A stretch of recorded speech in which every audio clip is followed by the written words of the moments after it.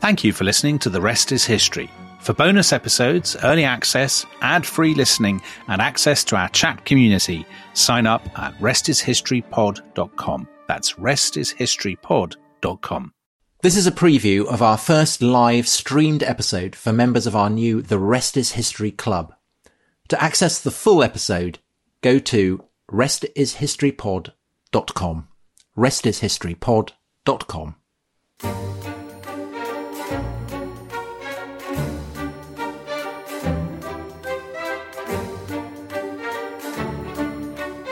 How many roads must a man walk down before you call him a man? How many seas must a white dove sail before she sleeps in the sand? Yes, and how many times must the cannonballs fly before they're forever banned? The answer, my friend, is blowing in the wind. The answer is blowing in the wind. Dominic, that of course was Bob Dylan. Richard Nixon. It was Bob Dylan. It was Bob Dylan. Blowing in the Wind. And he, of course, is the great troubadour of the 60s, which is the subject for this, our first members live event. Dominic, I'm sure you'll join with me in saying a huge thank you and a welcome to everyone who has joined us. I will do. But before I welcome the audience, I will just say, even by your own standards, that was a truly remarkable impersonation. I know you'll be giving us some more Bob Dylan. No, that's very kind. Thank you. Later in the show. So, yes, this is very exciting for us. We never expected so many people to sign up. So we sort of thought we'd be doing it to, 3 men and a dog. And it's amazing, actually, Tom, to see the chat. So we've got the chat window open and we can see Louise from Stockholm, Samuel from a place called Bumpass, Virginia. Well, maybe it doesn't quite have the same connotations Jeanette in America. Koch from the state of Washington. Amy from Ohio. Friedrich from Amsterdam. Yeah. Decoy 005 from sunny Leeds. Aidan Kelly from Kiora. So anyway, lots of people. Thanks so much for joining us. And Dominic, I guess that rendition of "Blown in the Wind," which I thought was superb. Yeah, of course you did. I mean, that kind of sums up the way that people see the 60s today. An age of liberation, of freedom, of wind blowing away, atrophied, old-fashioned structures. And I know that it's it's a take on the 60s that you don't necessarily agree with, do you? Well, not everybody sees the 60s that way. So the 60s have always been contested ever since they happened. And actually, there's no really agreed definition of what the 60s were, Tom, because nobody thinks the 60s began on the 1st of January 1960 and ended on the 31st of December 1969. And obviously, the period has different connotations in the US, in Britain, in Europe. I mean, beyond Europe, in Eastern Europe, in China, the 60s means something completely different. So I guess one of the things we'll be untangling is whether we're talking about this period, roughly from 1960 to 1970, or we're talking about a sort of phenomenon of individualism, liberation, some people would say, of fragmentation. Who knows? I mean, we're going to unpack all that, aren't we? Shall we kick off with a question? We will, yeah. And we have a very good question from Mark Kirk. Are the 60s a real break with the past, or just the climax of something that started earlier? What's a great thing about this, Tom, is that it's our very first one, and the question that appeared on screen was not the same as the question you read out. So we've started with precisely the degree of professionalism that people will expect. So the question that you asked, are the 60s a real break with the past, or the climax of something that started earlier? I would say it's a continuation of trends that were there before the Second World War and had actually been interrupted by the war and by the austerity that followed it. So if you take, 60s everybody equates with youth culture. Youth culture was there in embryo in the 1930s. Teenagers is a 1930s term. The kind of marketing world that creates the youth culture. It's an American term, right? Yeah, it's an American term. So that's also a crucial part of it. Yes. It's a kind of an important punctuation mark in the process of Americanization as much as anything else.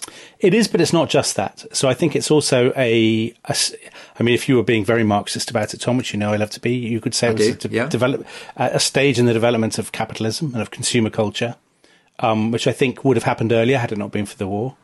The 60s is also, there's so much sort of tangled up. There's the race, and gender. There's kind of sexual liberation. There's decolonization. There's the Cold War. So it's clearly not one thing. And actually, one of the funny things about talking about the 60s is normally two different people don't mean the same thing when they talk about it. So I guess you and I probably don't understand the 60s because you probably think of it in terms of, I mean, well, you know what I think of it. I'm not going to prejudge you, Tom, but I think the C word is going to come up. Whereas I think the 60s is created largely by economics. But yeah, I don't think it's a break. I don't think it's a break at all. Yeah, I think it's one of the... I mean, you know what I think. I think that it is one of the great revolutionary decades in the history of what was once Christendom, and I think it's up there with the. I think it's up there with the 1520s. I think it's up there with the 1790s. Yeah, as a time where deep-seated cultural trends that essentially are bred of Christian Europe evolve and have a kind of massive growth spurt. Yes. And I think that is the overarching context.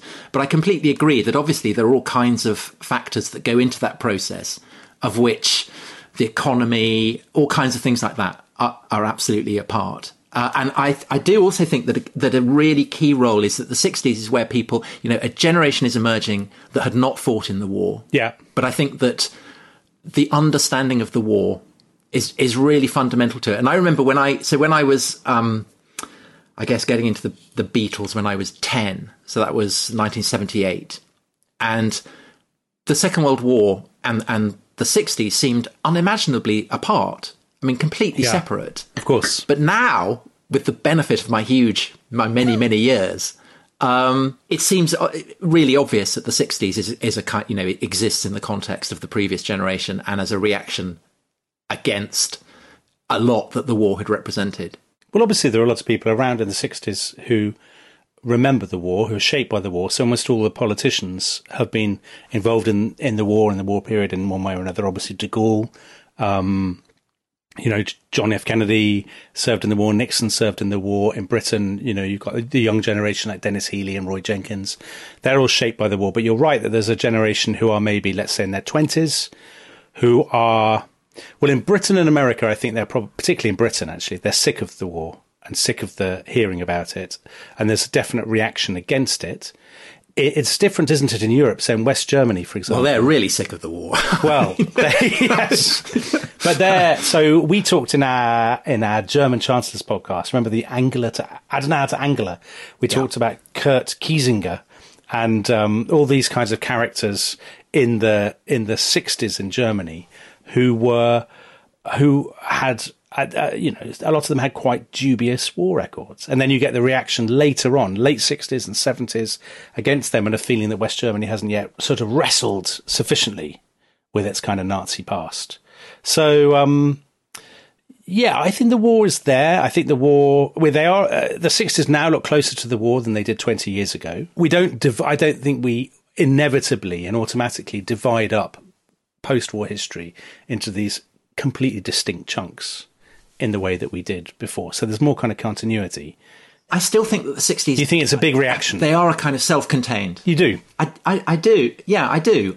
And I think also a further... a reason why the 60s, even while people are living through it, feels very self-consciously new and keen to reject much of what had gone before, is the fact that the Second World War has given birth to the Cold War. Yeah. And there is, for the first, this is the first generation that is growing up with the consciousness that the entire world could be annihilated. So this Cuban Missile Crisis, obviously October 1962. I suppose some people would say the moment that the world comes closest to World War III. I have a slightly sceptical sort of attitude to a lot of this, because a lot of people say, well, life in the 60s is completely overshadowed by the bomb and by CND in Britain. It's not completely overshadowed, is it? But I mean, it's a kind of nagging anxiety at the back of the mind that had not previously existed. Well, it existed in the 50s. Yeah. I mean, it's definitely exists in the 50s. And I think it's also, there's always a danger. I mean, you know my views on the 60s. You know that I think there's always a danger of reducing it too much to the sort of concerns of the Tom Hollands of this world. and that the horny-handed sons and daughters of toil, the Sandbrooks, their concerns are sometimes neglected. And I think there's definitely particular people who are very fixated on the fear of nuclear Armageddon, but they don't necessarily speak for the entire... I mean, most people are just kind of putting out the bins, aren't they? They're just kind of getting on with life. They are. But in a sense, the kind of the clinging to normality is precisely the response to it, you could say. Well, or it could just be being normal. I mean, you're... Yeah, but I think that normality, you know... So that is the start of our live episode on the 1960s, and it only gets better and better. To listen to the full thing, join the club, www.restishistorypod.com, and thank you for listening.